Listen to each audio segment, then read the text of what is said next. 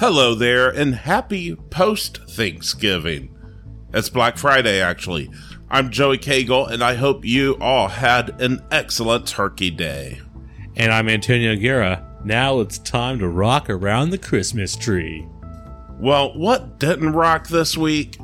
Amazon Web Services had an outage, Baltimore County schools had a ransomware attack, and GoDaddy employees were used in attacks on cryptocurrency services. It's up to Microsoft to put Windows on Apple M1 laptops. Intel is taking shots at AMD over laptop battery performance, and LG may be making rollable laptops. Well, a rollable laptop might rock. It might rock and roll, actually. The PS5 is outperforming the more powerful Xbox Series X. A classic video game sets a record in the amount it was sold for at auction. A more targeted chemotherapy works in mice with cancer. And a fossil galaxy is discovered in the Milky Way. It's time for the tech news and commentary on Joey's Totally Tech.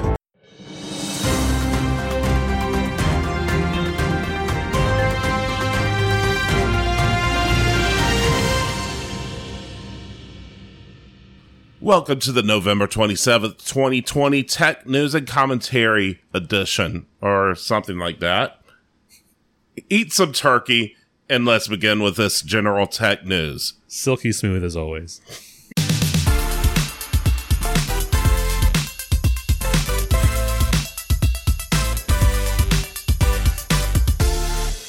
All right, so today's top story, it definitely strikes home with me, because I'm a loyal Amazonian.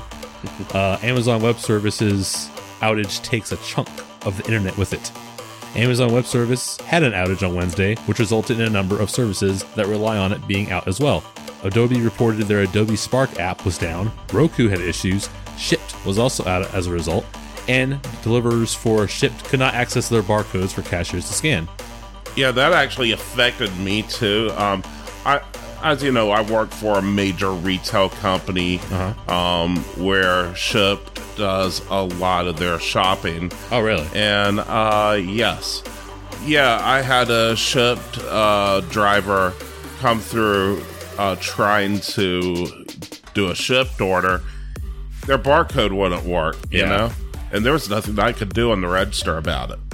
I think that's the thing, too. I think, as we have all these new conveniences with the internet, I guess when that goes down, you don't have access to that. Right. I think that's the problem with having like an all digital, society where you do everything online. Yeah. The internet goes down. I mean, you still got to be able to get off your couch and go down the street to the store, right? Right. But yeah, those delivery services definitely rely on the internet, or at least certain services on the internet. Oh yeah, 100%. Without the internet, you can't do your job.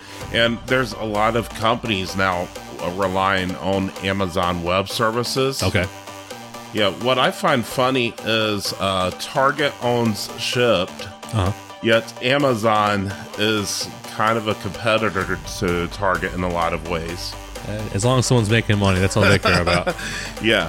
I know Target doesn't even sell Amazon gift cards anymore. Yeah, I don't think Walmart or anything does either. I think a lot of the major big box brick and mortar places, because Amazon's putting them all out of business, so they're not gonna. Yeah. So, Baltimore County schools closed Wednesday due to a ransomware attack. On Wednesday, Baltimore County public schools in Maryland closed because the system was hit with a ransomware cyber attack, according to officials. Dr. Darrell Williams, superintendent for the Baltimore County public school system, said, quote, "This morning we decided to close all BCPS schools and offices in order to assess and limit the impact of the attack," end quote. The entire network system was brought down after the unknown actor took over and demanded ransom. Baltimore County Police are in preliminary steps of an investigation. The FBI also released a statement later on Wednesday, quote, "The FBI takes all cybercrime seriously and is aware of the cyber attack at Baltimore County schools today. Per our usual policy, the FBI does not confirm or deny the existence of investigations. However, when the FBI learns about intrusions, it's customary that we offer our assistance in these matters, especially when it has such a direct impact on our community, end quote. Officials say the attack began Tuesday night. A parent, Amy Adams, noticed something a bit off during a virtual school board meeting. Quote, I was tuned into the board meeting last night, and about 10:30 p.m., I noticed the screen just went blue, end quote, said Adams. The school system urged students who are learning virtually to only use city schools-issued laptops or devices. Anyone without such devices were granted an excused absence. Now, imagine if you were a kid and you didn't have one of their laptop devices. Wouldn't you be thrilled to have an excused absence for the day and just be able to stay home because your school got cyber ransomware attack? That'd be pretty wild. It's even for Thanksgiving too, so I mean, you probably should have the day off anyway, I think, just in case you want to travel, but I guess that's neither here nor there. Yeah, I know in Wake County, gosh, we had the Wednesday off before Thanksgiving. Yeah, I think they had it off in Mecklenburg, if I'm not mistaken. Yeah, but I guess in Baltimore they don't. Oh, well. Well, a lot of them did that day. Isn't Amy Adams, isn't that John Krasinski's wife? Maybe. I don't know if it's the same Amy Adams, though. Do you think John Krasinski's wife lives in Baltimore? I'm not sure. But anyway, yeah, the school had the ransomware attack. That's pretty crazy. Do you think it was an angry student or a parent? Who knows? I mean, it's probably a student or a parent. Yeah. I mean, I guess just someone without any kids could have just done it. I know I do ransom against Baltimore County schools if they feel like you find a better target, but yeah. Though, I mean, I wonder if it was just some person in another country just getting the wrong place. That's kind of happened before. Maybe he wanted Baltimore Public, Works or something. Yeah, who knows? Oh well. All right, so GoDaddy employees are being used in attacks on multiple cryptocurrency services. Email web traffic destined for several cryptocurrency trading platforms was redirected by fraudsters this past week. This was facilitated by scams targeting employees at the world's largest domain name registry, GoDaddy, according to Krebs on Security. This is the latest in incidents at GoDaddy, which relied on tricking employees into transferring ownership or control over targeted domains to fraudsters. Back in March, employees were targeted by a voice phishing scam, which allowed attackers to assume control over, at a minimum, a half dozen domain names, including escrow.com. And in May, the company disclosed 28,000 of its customers' web hosting accounts were compromised after a security incident in October of 2019, which wasn't discovered until April of 2020. Yeah. Now, I use GoDaddy for one of my domain names right now. And, that's a huge concern. I mean, this is the largest domain name registrar. It is? Okay. And they offer hosting as well. It makes sense. It's the only one that I'm aware of. So, I mean, I'm sure there's thousands of others. Just, everyone knows GoDaddy from their spicy commercials from the early aughts. Yeah, I've got a lot of other domain names hosted, or not hosted, but on namecheat.com. Okay. And there's others as well. A lot of hosts themselves will offer domain name registrations too. Really? Okay. Yeah. But yeah, that's like kind of crazy. So many people rely on them for their domain name. Some people rely on GoDaddy for hosting as well. And now it's like, I mean, anyone can get one of these phishing scams or hacks or whatever. Don't get me wrong. Even like some of the most security-minded people could possibly be tricked on a bad day. Yeah, actually, my roommate, she, I don't know if she was almost a victim of one, but she was involved in one.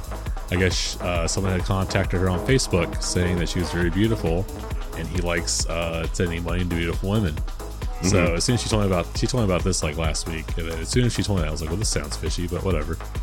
So just the other day, she's like, hey, this guy's really sending me $3,000. Look, he's sending me on Cash App. She sent me like a screenshot. I'm like, all right, well, when it goes into your account, then I'll believe it. So surprise, surprise, there was an email that she got from Cash App, quote unquote, saying that she had to deposit $100 into her Cash App and send it to somewhere else in order for the $3,000 Cash App to clear for her. Oh, God. So I said, okay, obviously don't do that because it's a scam. I said, Yeah. here, I'll prove it to you. So let me see the email. In the email, it says Cash App. In the email thing, it has a little Cash App $ symbol. I tap on it, and it's Cash App, a bunch of random numbers at Gmail. I said, okay, so this is obviously a scam. Well, obviously, because I've sent friends thousands of dollars in Cash App before. I never had to pay a down payment or a deposit. And also, Cash App, I'm sure, doesn't use Gmail as their email client. Oh, no, they don't. Yeah. So like I said, if you're ever not sure about a fishy email, make sure you check. Don't just look at the little, nickname underneath the email. Actually, look at the long email address and make sure it's actually from the domain from the company that you think you're doing business with. Yes, yeah. So, Intel is taking shots at AMD over laptop battery performance. Internal performance benchmarks at Intel suggest laptops using 11th generation Tiger Lake mobile CPUs deliver superior battery performance than those running AMD's Ryzen 4000 series CPUs. They tested 5 Intel and 5 AMD systems with out-of-the-box settings. The default battery slider was set to better performance. The biggest changes were that antivirus software was removed and screen brightness was set to 200 nits on every device. I don't know. I mean, maybe it's true, or maybe Intel is just trying to gain some ground back on AMD and could be putting false information out there. I don't know. That's possible. Or maybe maybe it's like an isolated incident, or maybe it's a small amount. I mean, you can't ever tell with corporations, right? We're just testing like 5 different laptops with Intel processors and 5 different laptops with AMD processors. When we have how many laptops made per year? Yeah, I mean millions, I'm sure. So yeah, I know. I always found it funny. Like, people will tell me they have a laptop that they want me to work on, whatever, and I'll ask them the model. They're like, I don't know. It's 2017 HP laptop. I'm like, okay, that doesn't tell me anything. I mean, I don't even know my model. I know mine's like a 2015. I got mine like a 2016. Well, you can find it probably on the bottom of your laptop anyway. Oh yeah, I mean, off the top of my head, yeah. But yeah. So I guess people aren't as into their laptops as, like, say, their cars. Yeah, but some people don't even bother to look at their laptop even when they have their laptop with them. Yeah. So All right, so rollable laptops, LG may be doing just that. With rollable TVs having been showcased and rollable phones being developed, LG has filed a patent for a rollable laptop. Both the screen and keyboard are rollable. The patent, shared by Gadgets Data on Twitter, summed this up as display, keyboard, and webcam on a single stick. It shows you could roll out the display to be 13.3 inches, but then roll it out further to have a 17-inch display. Not much more detail was given, but it's mostly focused on how the screen rolls out and doesn't flop over without a stand. The screen will protrude from an arc-shaped slot in the base, helping it to stand up rigidly and provide an immersive curve. Now, different from the phone we talked about last week, this is something that you could roll up more like a scroll, at least from the patents I've seen. So, it's really interesting. I guess, but why? I don't know. I mean, I guess to save space. I mean, instead of having a flat rectangle, you got a cylinder. How's that save space? Well, I mean, if you don't have like a whole backpack to put it in like I do, or maybe like a smaller bag, but you have enough room for that stick to go in. Yeah, maybe. Then it would work, Oh, it's like a stick? Yeah, I guess it did say stick, so I guess it rolls up pretty small. Mm-hmm. So I'm thinking to like the size of like a Pringles can. I don't know. Yeah, maybe smaller than a Pringles can. I'm not totally sure. I'd have to actually see it. Yeah, I have to see it too. It's kind of hard to conceptualize just without seeing it. Right, yeah. It's up to Microsoft, apparently, to have Windows on the M1-based Macintoshes. Apple's transition to Apple Silicon has been going very well for their first M1 Macs. But will it have Windows support?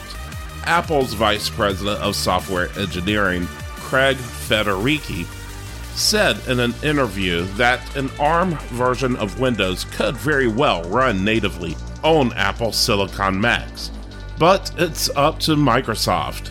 Microsoft's current licensing will not allow its ARM version of Windows 10 to be used by Apple since it's not pre-installed. Apps like Crossover, however, have been bringing support for Windows apps on Apple Silicon. Parallels also announced that they have a version of its Windows virtualization software in the works with M1 compatibility. In the Ars Technica interview, Craig Federighi said, quote, "It's really up to Microsoft. We have the core technologies for them to do that, to run their ARM version of Windows, which in turn, of course, supports x86 user mode applications. But that's a decision Microsoft has to make, to bring to license that technology for users to run on these Macs. But the Macs are certainly very capable of it," end quote. Federighi also mentioned Windows in the cloud as a solution to run Windows apps on Macs. So it looks like they're running into some compatibility issues. Not really compatibility issues, just licensing issues with Microsoft, really. Their license does not allow the users to run it on where it's not pre-installed on an ARM device. Oh, okay, so I missed that. So okay. Right. Yeah, it's different on an Intel device. Windows, you can purchase to install on any x86 PC. But with ARM devices, it has to be pre-installed. Gotcha. Okay. Of course, I think they have to make an exception for the Raspberry Pi because that's ARM-based too. Oh, really? And I know they do have a version of Windows you can run on Raspberry Pis now. Interesting. Yeah, I guess it's such a small segment. Maybe you don't really worry about the licensing for that. Right, yeah. Comcast is giving more internet customers 1.2 terabyte data caps. Comcast will be expanding its internet data cap to customers in states which were previously excluded. They've already implemented these caps across most states they operate in, but a dozen states were still being given unlimited access to data without extra charges. That all changes in January. Back in 2016, Comcast expanded the data caps to 27 out of the 39 states they operate in. This most likely excluded the Northeast region, most likely in order to compete with Verizon's data cap-free Fios offering. Comcast Xfinity added an update last week. The cap will be coming to the Northeast as well as West Virginia, North Carolina, Washington, D.C., and parts of other states, such as Ohio and Virginia, where they were previously unenforced. Subscribers who go over the limit, however, won't actually be billed extra charges until March. This will give them a chance to become familiar with this change. Comcast customers will also get a single courtesy month every year where users can accidentally go over their limit without paying that initial time. Comcast told Ars Technica this cap will only impact, quote, a very small number, unquote, of its subscriber base, and that about 95% of residents don't reach the limit. Customers who exceed this limit through things like streaming and game downloading will have the option to sign up for unlimited data for an extra $30 a month. Yeah, so, I mean, it kind of sucks that they're putting these data caps in place, in my opinion. Yeah. But I do think that it's good that there is the option to go to an unlimited plan.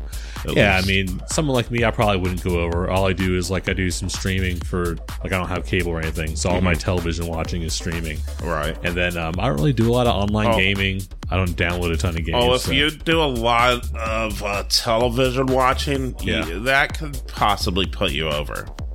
I mean, I guess it's possible, but I'm saying they're saying that 95% of their customers, so I feel like I'm definitely in the minority there then. Yeah, I mean, I really don't know. I mean, they're claiming that it's a very small minority, but oh yeah, who knows for sure. I mean, streaming video really will rack up the data usage for sure. Yeah. Let's see, at 1.2 terabytes, it's still quite a bit, but I mean, I could see it being done in a month. Yeah, I mean, I guess that's the point. I guess even just from streaming, if you've got it on quite a lot. Yeah. Oh, yeah, I mean, if you're always streaming nonstop, then yeah. But, I'm only watching... I mean, I got to sleep, Joe. Oh, yeah. Well, I mean, I don't know how much you watch during the day or anything. I gotcha. So, Echo Frames smart glasses are now available. Echo Frames recently moved from invite-only to general availability. The Echo Frames were part of a program called Day One Editions, which introduces products to a select group of users to generate feedback and continue development. The glasses were first introduced September 2019 at Amazon's annual devices event in Seattle. The main feature of the glasses is Alexa connectivity via smartphone and Bluetooth right at the temples.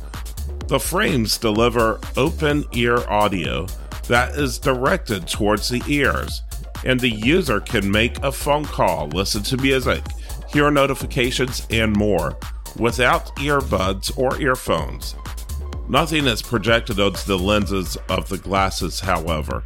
The new glasses are available for $249.99 and ship on December 10th. They come with non-corrective lenses and are compatible with most prescription lenses as well. Another Day One Editions product, however, will not be moving past the trial phase. Productions and sales will end on the Echo Loop, a 129 smart ring with a speaker and microphone. So smart ring, I think... You won't be getting it. I think we finally jumped the shark as far as wearable tech. Yeah. Okay, I was okay with the watch, the glasses. Okay, I can kind of see that. But a ring, really? If it's a ring, I want it to be like one of the Planeteers. We could summon the Captain power Planet. rings. Which one would you want? Let me guess. Heart? You want Heart or fire? You want to be animals to do your bidding, man? You'd be like Aquaman, but for all the animals. Yeah. Or, let's see, Green Lantern also had a ring, right? Yeah. Okay. Yeah, I think that'd be cool. Yeah. You can make, like, mental constructs of whatever you want. I guess we'd get bored after a while, because it's like, beautiful woman, and I'm done. Right. But, I mean, I don't see the point of these. I mean, if they don't project anything onto I guess you can hear things through your temples. Yeah. So I guess that's kind of cool, but what's the point? Yeah, I was thinking the same thing with the smart glasses. I'm like, I want some sort of like augmented reality type thing going on, and it provides audio. That's cool, but the only thing I can think is if you don't want to have like at my job, I work at Amazon, and technically we're not supposed to use headphones on the production floor, but I do, and a lot of other people do. But I guess if you're in a situation where you couldn't be seen having headphones on, you just wear these glasses, and then there you go. You can listen wherever you want, and no one will know anything. Yeah. So, what a time to be alive, man. Isn't it great living in the future? Yeah, your own company made a way for you to listen to music with your ears only and not use headphones. Only in America. Yes. All right, so the Solomon Islands are banning Facebook. The government of the Solomon Islands has placed a temporary ban on the popular social network in a move to tackle cyberbullying and online defamation. The ban is not yet in effect, but it has been met with an angry response online after the announcement. Communication officials will be meeting with internet and telecommunication providers in Solomon Islands to discuss how to block the social network. Prime Minister Manasseh Sagabare told the parliament that it was necessary to preserve national unity. Quote, cyberbullying on Facebook is widespread. People have been defamed by users who use fake names, and people's reputations that have been built up over the years are destroyed in a matter of minutes, end quote, said Sagabare. We have a duty to cultivate national unity and the happy coexistence of our people. Facebook is undermining efforts to unite this country. The planned ban mainly targets young people, but is aimed at protecting them from vile abusive language and not an attempt to silence them, according to Sagavare. The ban is to stay in place until laws can be passed which would govern user behavior on Facebook. Papua New Guinea, Fiji, and Samoa have also considered bans. I mean, Facebook has its issues, don't get me wrong, and cyberbullying is a big issue on Facebook. Yeah. I don't think a government ban is the right response to this. I mean, yeah, I guess, but at the same time, too, it's like, if it's a real problem in your little island country, then what are you supposed to do, you know? Yeah, I don't know. I think especially adults need to learn how to act like adults. A lot of the cyberbullying is being done by kids, of course. Yeah. Well, adults need to monitor their kids' internet activities. Well, you know, unfortunately, we live in an age where that just isn't possible. I mean, that's not possible. Well, but that's possible. I shouldn't have said impossible, but I mean, with as much access, I mean, you can get the internet at school, you can get the internet on your phone, Yeah. computer, you got iPads. Mm-hmm. I don't know. I mean, you're well, right. the school's able to monitor internet activity. Yeah, that's true. I mean, it's definitely possible. I mean, At the the same government can monitor your internet activity. At the same time, too, I mean, if they're just banning Facebook because it's the most popular platform. I'm sure if they ban that, then another platform that's not banned is going to take its place, and then they're going to be in the same problem. Oh, yeah, definitely. So you're probably right. That's not really it's going to be a Band-Aid more than a solution. Yeah. Of course, it's only a temporary ban anyway until they have rules to govern interaction. How are we going to govern online interaction? I don't know. They'll figure it out, maybe. I mean, maybe it's just more like, you know, if you have proof that someone is doing something, then now there's stricter laws against that. Yeah. But then again, you could be like, I mean, I guess they can just check your net history. I don't know. I guess, yeah. Yeah, I don't know how they plan to really do this very well. Well, I guess we'll have to wait and see. Yeah. Charlie D'Amelio, she hit 100 million likes, or not likes, but subscribers, or followers rather, on TikTok. She's the first TikTok creator to hit this many followers. Only 2 other creators have cracked 50 million so far.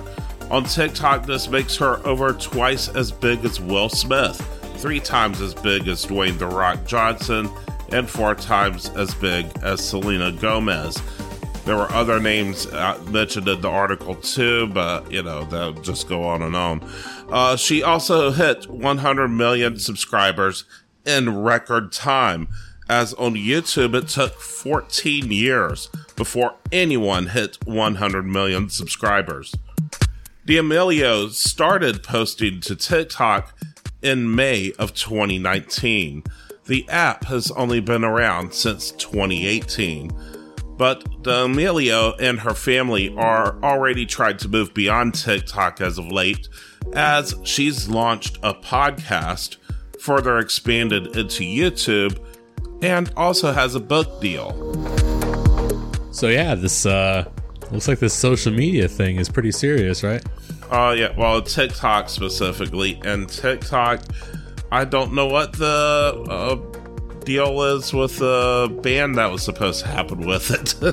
I guess all of Trump's resources going towards trying to get reelected, and then trying to like get the Supreme Court to recount all the votes or whatever. Yeah, so at this point, TikTok doesn't appear that it's going to be banned, and we're going to head into the Biden administration in January, and nothing's going to happen to TikTok. Well, I guess that's good news for this Charlie D'Amelio person. Yeah, I only read a little bit about her. I didn't even get to what kind of content she really does, but I think she has a sister who's a musician or something. I'd probably do funny dances and crap, you know. Yeah. That's what the kids are into. They just want to see people dance. Yeah, I don't even use TikTok, by the way, so... neither do I. Yeah. All right, so Snapchat launches a TikTok-like feed called Spotlight. Snapchat launched a dedicated place within the app where users can watch short, entertaining videos in a vertically scrollable format in a TikTok-like feed. Spotlight will showcase the community's creative efforts, like videos now backed by music and other snaps users might find interesting. The company says the algorithms may work to surface the most engaging snaps to display to users on a personalized basis. Okay, so So just like everyone else, Snapchat is trying to bite off of TikTok. Yeah, everyone's copying TikTok right now. This is going to get old quickly for me. Yeah. Oh, it hasn't gotten old for you yet? I guess, yeah, it's like, it's probably gotten old, yeah. Yeah, it's like, I don't even use TikTok, guys. It's just weird, like social media, it's really only been like really popular for, I would say, the last 15 years or so. Mm-hmm. But then you got so many people making so much money off of it, it's ridiculous. Right, yeah. So, SpaceX Starlink took questions on Reddit AMA. Engineers answered questions in a Reddit AMA. That's Ask Me Anything, if you don't know. Now you know. Now you know, yes. This happened last Saturday. They mentioned there will be no data caps at this time. They will also have an expanded beta in January, giving more users an opportunity to participate. This was in line with a recent tweet from Elon Musk saying, quote, "Lower altitude states need more satellites in position, so probably January," end quote, when he was asked when a beta would come for Florida. And that was lower latitude, not altitude. Oh, did I say...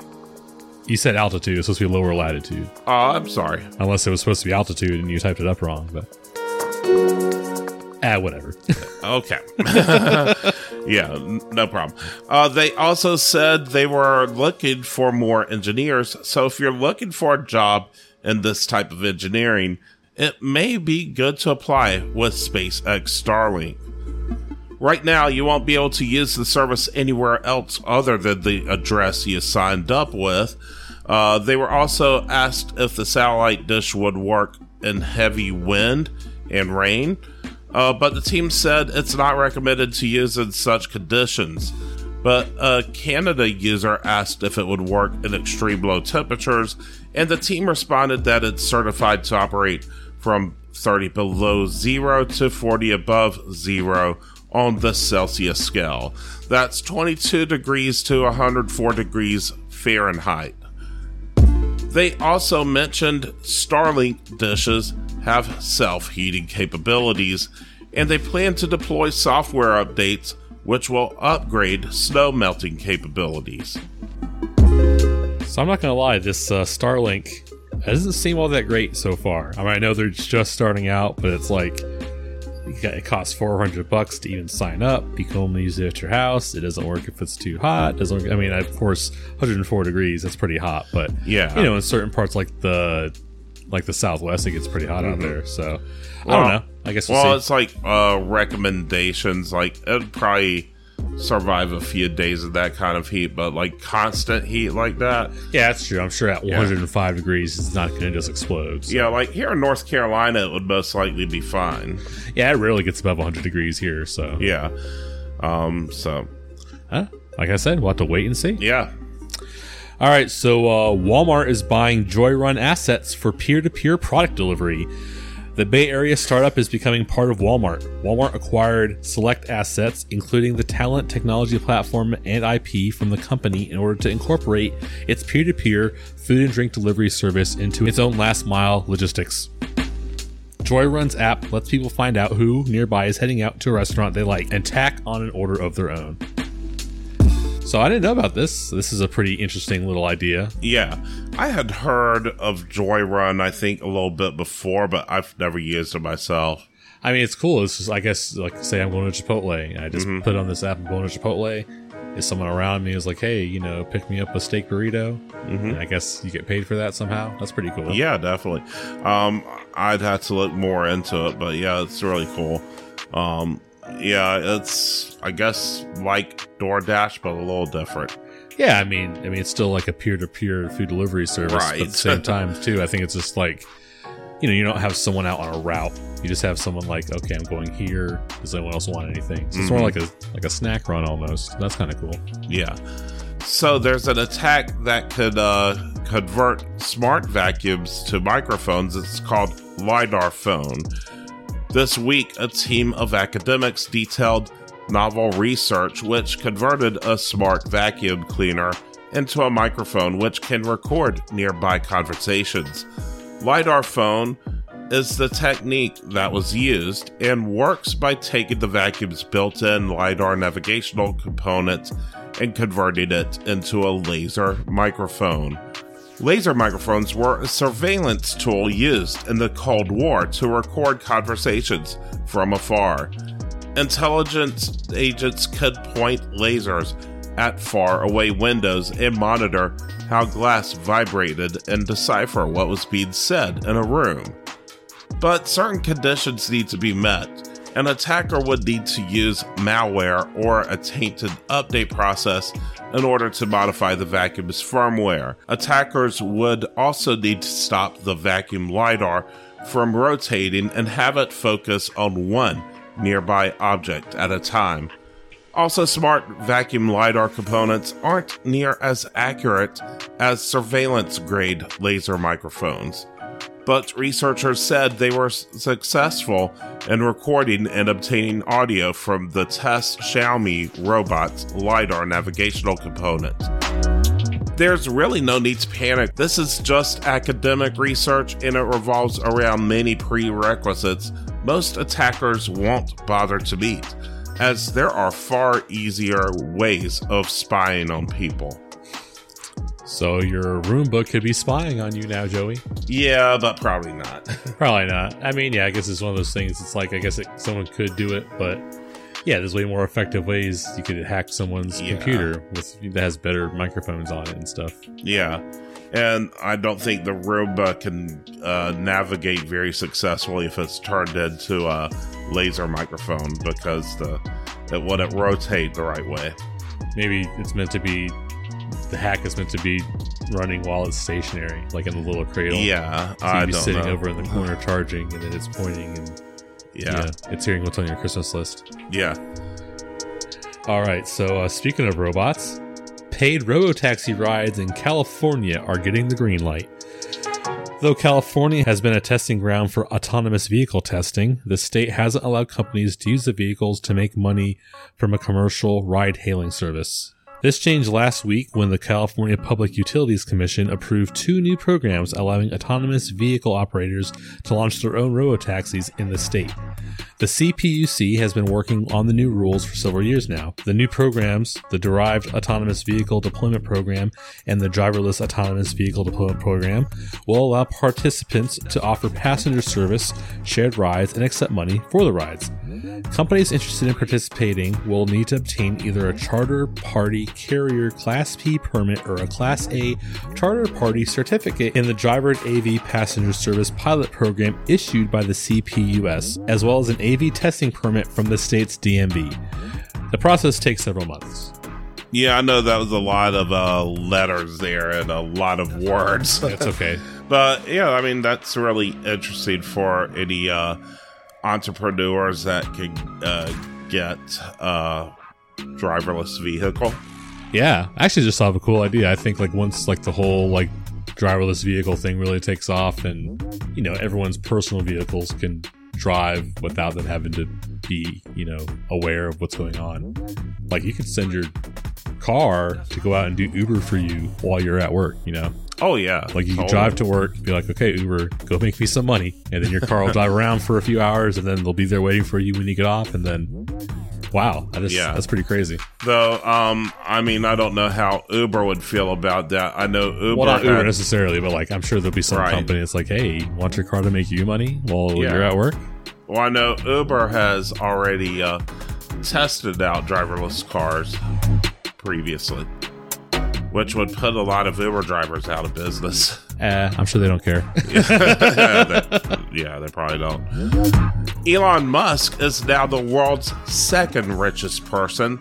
Musk has surpassed Bill Gates to become the second richest person in the world, according to the Bloomberg Billionaires Index. His net worth is now around $128 billion. The number one spot is still held by Jeff Bezos, CEO of Amazon, at $182 billion.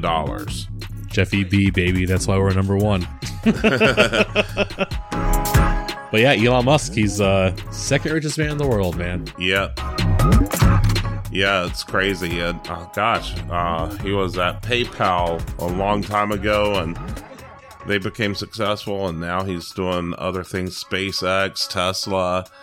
He went from a PayPal employee with a thinning hairline to the second richest man in the world with a full head of hair. Boring Company and Hyperloop. Oh, and was it the Not a Flamethrower Company or whatever? I don't know. You ever heard about that? I don't know about that one. Elon Musk manufactures a flamethrower, but it's called the Not a Flamethrower. Oh, interesting. I guess it's kind of a thing. It's a flamethrower that's not a flamethrower. Yeah, I guess they call it Not a Flamethrower. I guess technically it's some sort of like modified blowtorch or something. Okay. But whatever. Alrighty then. Not recommended for home defense. And we'll be back after this message.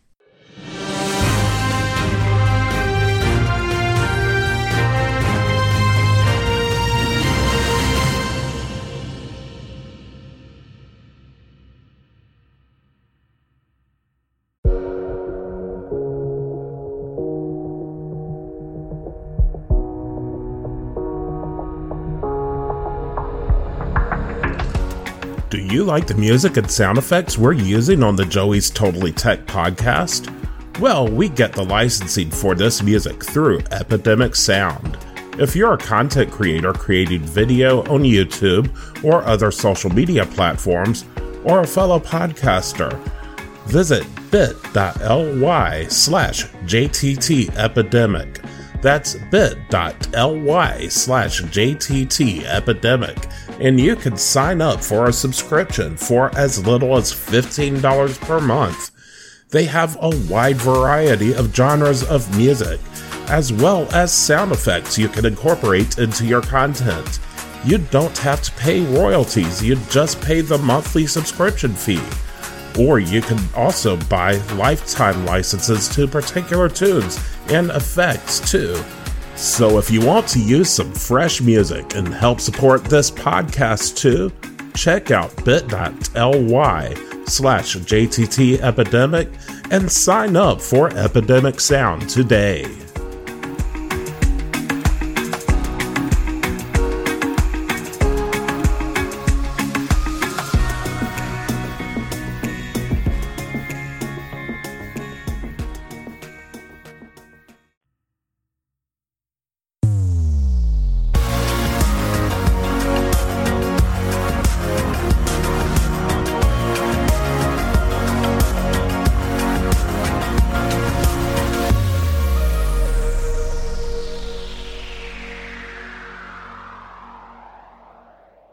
Welcome back to the Tech News and Commentary. Don't forget you can listen to this as well as the main episodes ad-free, as well as bonus content by unlocking the exclusives at joeystotallytech.com/exclusive.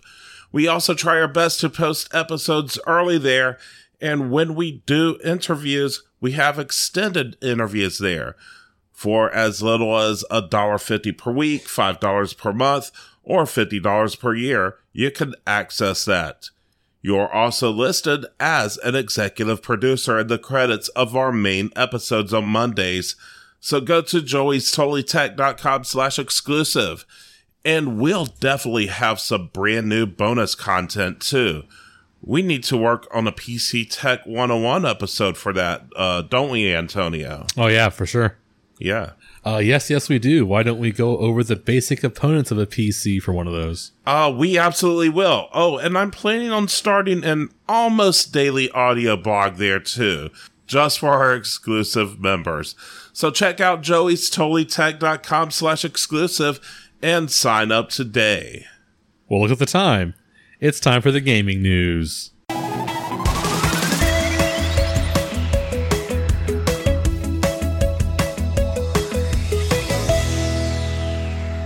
So the PS5 is outperforming the Xbox Series X. The Xbox Series X may be the world's most powerful console, but in early game tests, the PS5 has been outperforming it. Digital Foundry has been analyzing new games across both the PlayStation 5 and Xbox Series X. The Xbox Series X is capable of 12 teraflops of GPU performance as opposed to the 10.28 teraflops on the PS5. The Xbox Series X is in the lead slightly in 4K and ray tracing performance modes on Devil May Cry 5, but the high frame rate mode runs noticeably better on the PlayStation 5, with more than a 40 frame per second gap in some places. The PS5 is outperforming in other games too, such as Assassin's Creed Valhalla and Dirt 5. Differences could be down to bugs, but it's unclear. Microsoft only allowed developers to submit games for the Xbox Series X certification in June after an update to its Game Developers Kit. Developers had access to the PlayStation 5 dev kits farther in advance.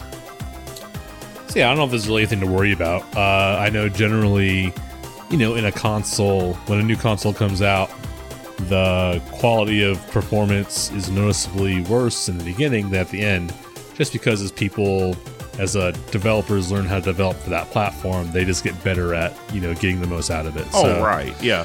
This may be something to worry about, but it could also not be. Yeah, I don't think, it's not anything to necessarily worry about. Well, yeah, not worry. I mean, obviously, Right. it's not that big of a difference. There's little things here and there, but... Yeah, I think the reason we're not seeing as good of performance on the Xbox is because they haven't had as much time to optimize for the Xbox Series X. As we saw, they could only start submitting in June, where they could submit they had much more time to develop for the PlayStation 5. Yeah. So they've had more time to do the optimization on that.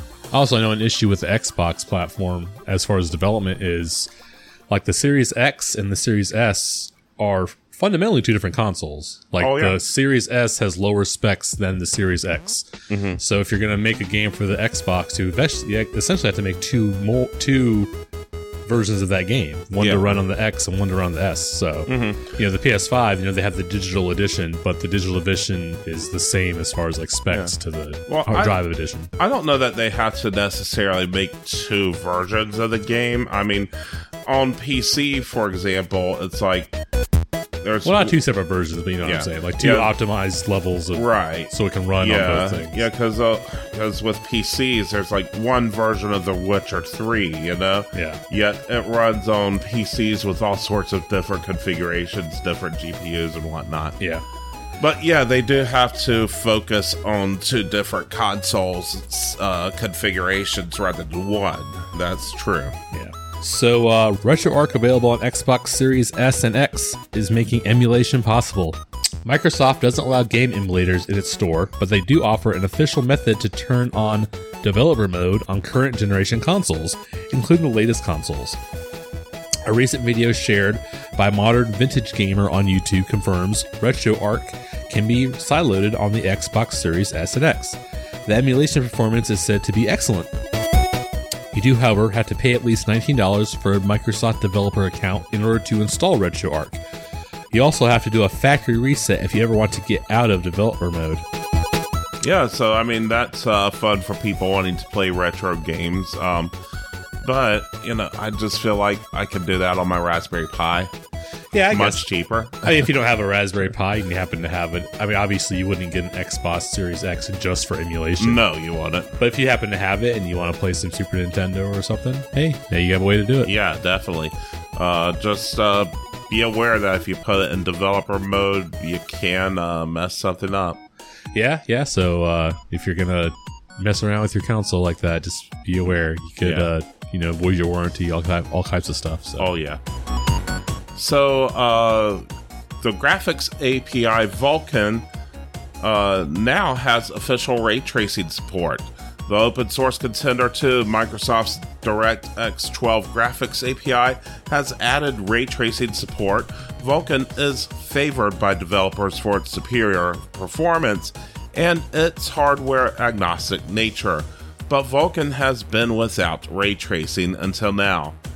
Kronos, that's the nickname of the developer behind Vulkan, has released the tech that is necessary for developers to integrate ray tracing features into Vulkan. Kronos says it's a significant milestone since it's the industry's first open, cross-vendor, and cross-platform standard for ray tracing accelerations. Previously, you could only harness ray tracing features through NVIDIA's RTX GPUs and DX12 Ultimate. So this is going to really help out the AMD GPUs as well. We know that the AMD GPUs are supposed to have, or the newest ones, are supposed to be capable of ray tracing. Okay. And AMD has been working a lot with the Vulkan API as well. They've helped out with the development and whatnot. Okay. So this is really exciting, getting ray tracing across the board with the Vulkan API. So it looks like ray tracing is just kind of becoming like the new industry standard. So. Oh yeah. Ray tracing, I mean, it's kind of a game changer. NVIDIA knew it would be, though it took off a little slowly when they introduced it in their cards. Yeah, well, it seems to be picking up steam now. Oh, yes. All right, so a copy of Super Mario Bros. 3 sells for $156,000. Someone bought the game at auction. It was a sealed copy, and it's now the most expensive game ever sold, according to The Verge. It took the record away from Super Mario Bros., snapped up in July for $114,000. Bidding for Super Mario Bros. 3 started at $62,500, and 20 bidders were trying to get their hands on it. Why is this copy so valuable, you may ask? It's a rare box design variant. The word brothers is normally on the right, but on this one, it is on the left of the box, and it covers part of Mario's glove. It is the earliest version of the game in the game's production history. It was in excellent condition with a WADA 9.2 A+ rating for the quality of the box and the seal. A copy of Pokemon Red with the WADA 9.8 A++ rating also sold for $84,000, making it the most expensive Pokemon game sold at auction. And, I'm thinking about this. I'm wondering, did my copy of Super Mario Bros. 3's box have it on the right or left? I mean, I don't have the box anymore. It's been thrown in the garbage. I mean, the game came out like 30 years ago. So. I know, yeah. We threw that box in the garbage 30 years ago or however long.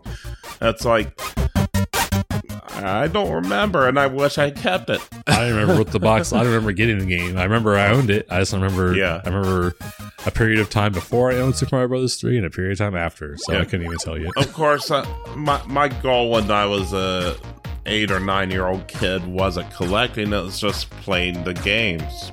Yeah, even though, like, how are you supposed to know, like, oh, this is going to be one of the most influential video games ever, and this is one crazy design flaw that could make you $100,000 in 30 years. Yeah. I just knew it was an awesome looking game, and it looked like it was fun to play. Yeah. Plus, you can go backwards for the first time, so that was awesome. Oh, yeah, definitely. Well, no, you can go backwards in Super Mario Bros. 2 as well. I forget about that. That's not even a real Mario game. We all know that. Oh, yeah. I think those who really pay attention to retro video gaming especially know that it's actually a modified version of Doki Doki Panic. That's the name of the game. Yeah. The real Super Mario Bros. 2 is what we know here as the Lost Levels. The Lost Levels here in America, yes. Yeah, those were hard, man. I remember playing that in elementary school. Yeah, they are hard. And I have some people tell me they're not actually hard. I'm like... I mean, they were hard when I played them back when I was a kid. They're still hard to me. Oh, they are? At least, in my opinion, they're still hard. I should check them out again, because I know you can play Mario All-Stars on the Switch. So. I've heard some people try to claim that they're not actually hard. I'm like, okay. Well, I guess for some people it is, some people it isn't. I guess I'm one of those challenged people that find it difficult. It's okay someday. Maybe in the next 40 years you'll figure out how to play it. Yeah, maybe. And time keeps on slipping into the future. We're transcending space and time in the space and science news.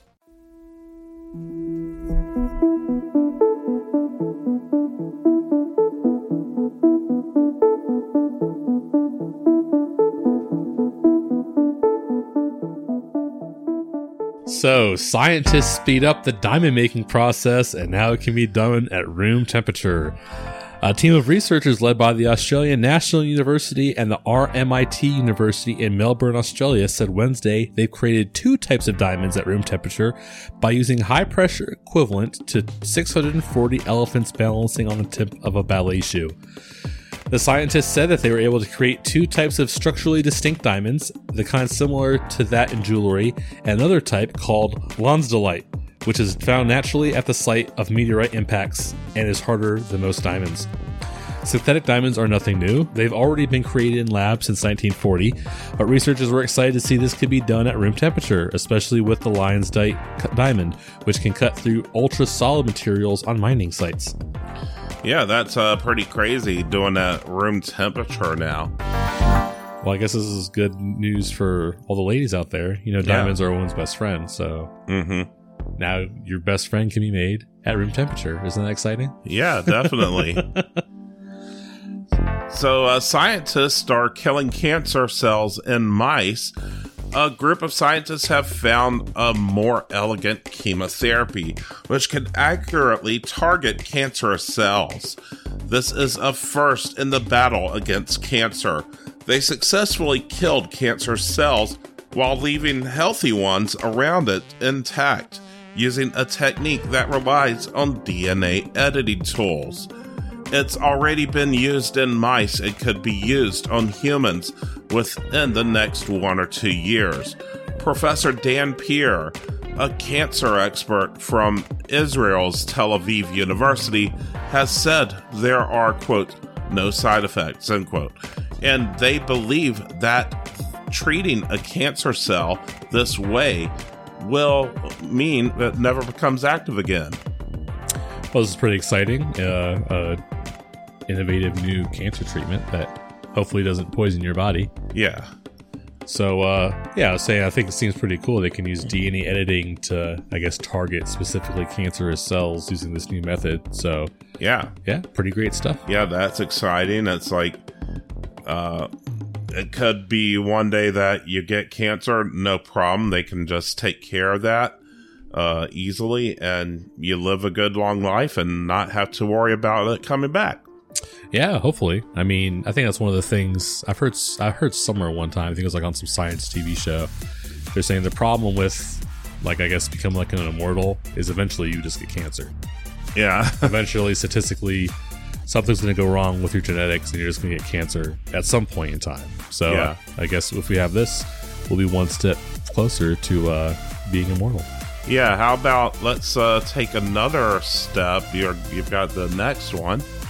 Yeah, so human aging is being reversed.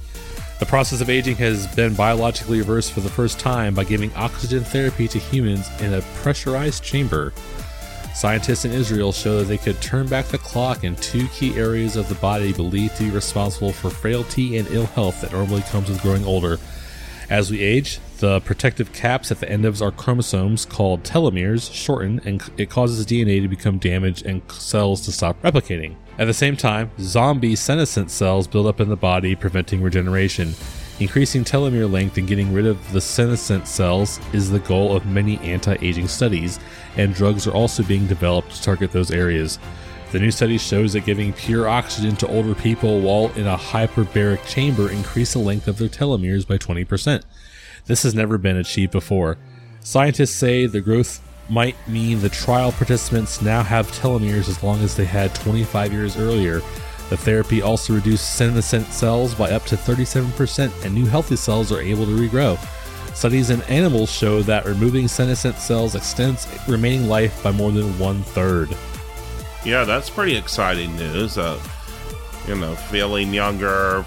I don't know how much they look younger. Yeah, I'm sure it's not like a magic trick, but I mean, as long as you feel younger, that's what's really important. I mean, obviously, damage has already been done to like your joints and your face and all that kind of stuff, but as long as your heart keeps ticking, why not, right? Yeah, maybe some of the new cells that are being regenerated might help out the joints over time. Yeah, maybe. I mean, obviously, like I'm 35, you're 40. We wouldn't. I'm sure there's stuff we could do back when we were 18 or that we can't do now. So yeah, it'd be nice to, I guess, turn back the clock in that way where you feel like you have more energy and more virile. Oh, yeah, for sure. So, live footage showing meteor breaking up over Tasmania was filmed. The CSIRO, maybe it's pronounced Cesaro, I don't know. I think it's Zero.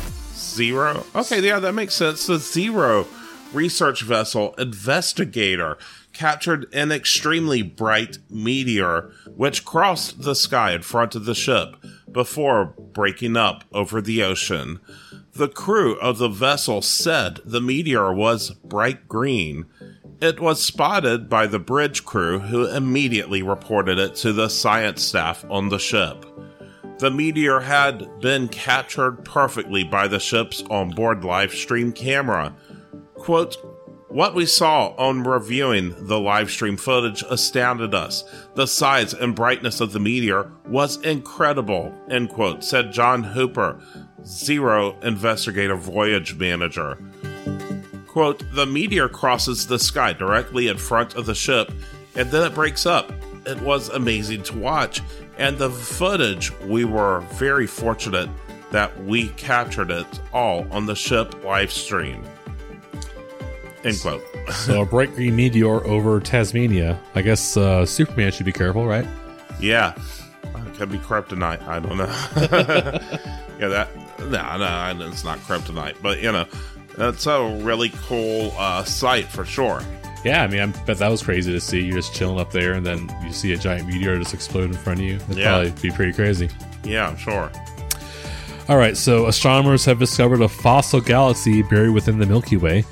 Working with data from the Sloan Digital Sky Survey's Apache Point Observatory Galactic Evolution Experiment, or APOGEE, scientists have discovered a fossil galaxy which is hidden in the depths of our own galaxy.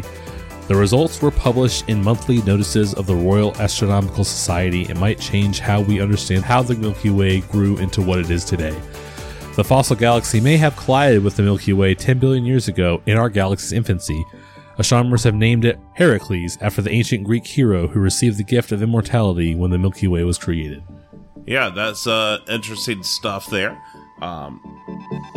Yeah, so we keep finding out more and more about the origins of our galaxy and probably the universe over time. Exciting. Yeah, so, I don't know, it would be weird. What do you think would happen if, a galaxy collided with our galaxy? Do you think we would even notice?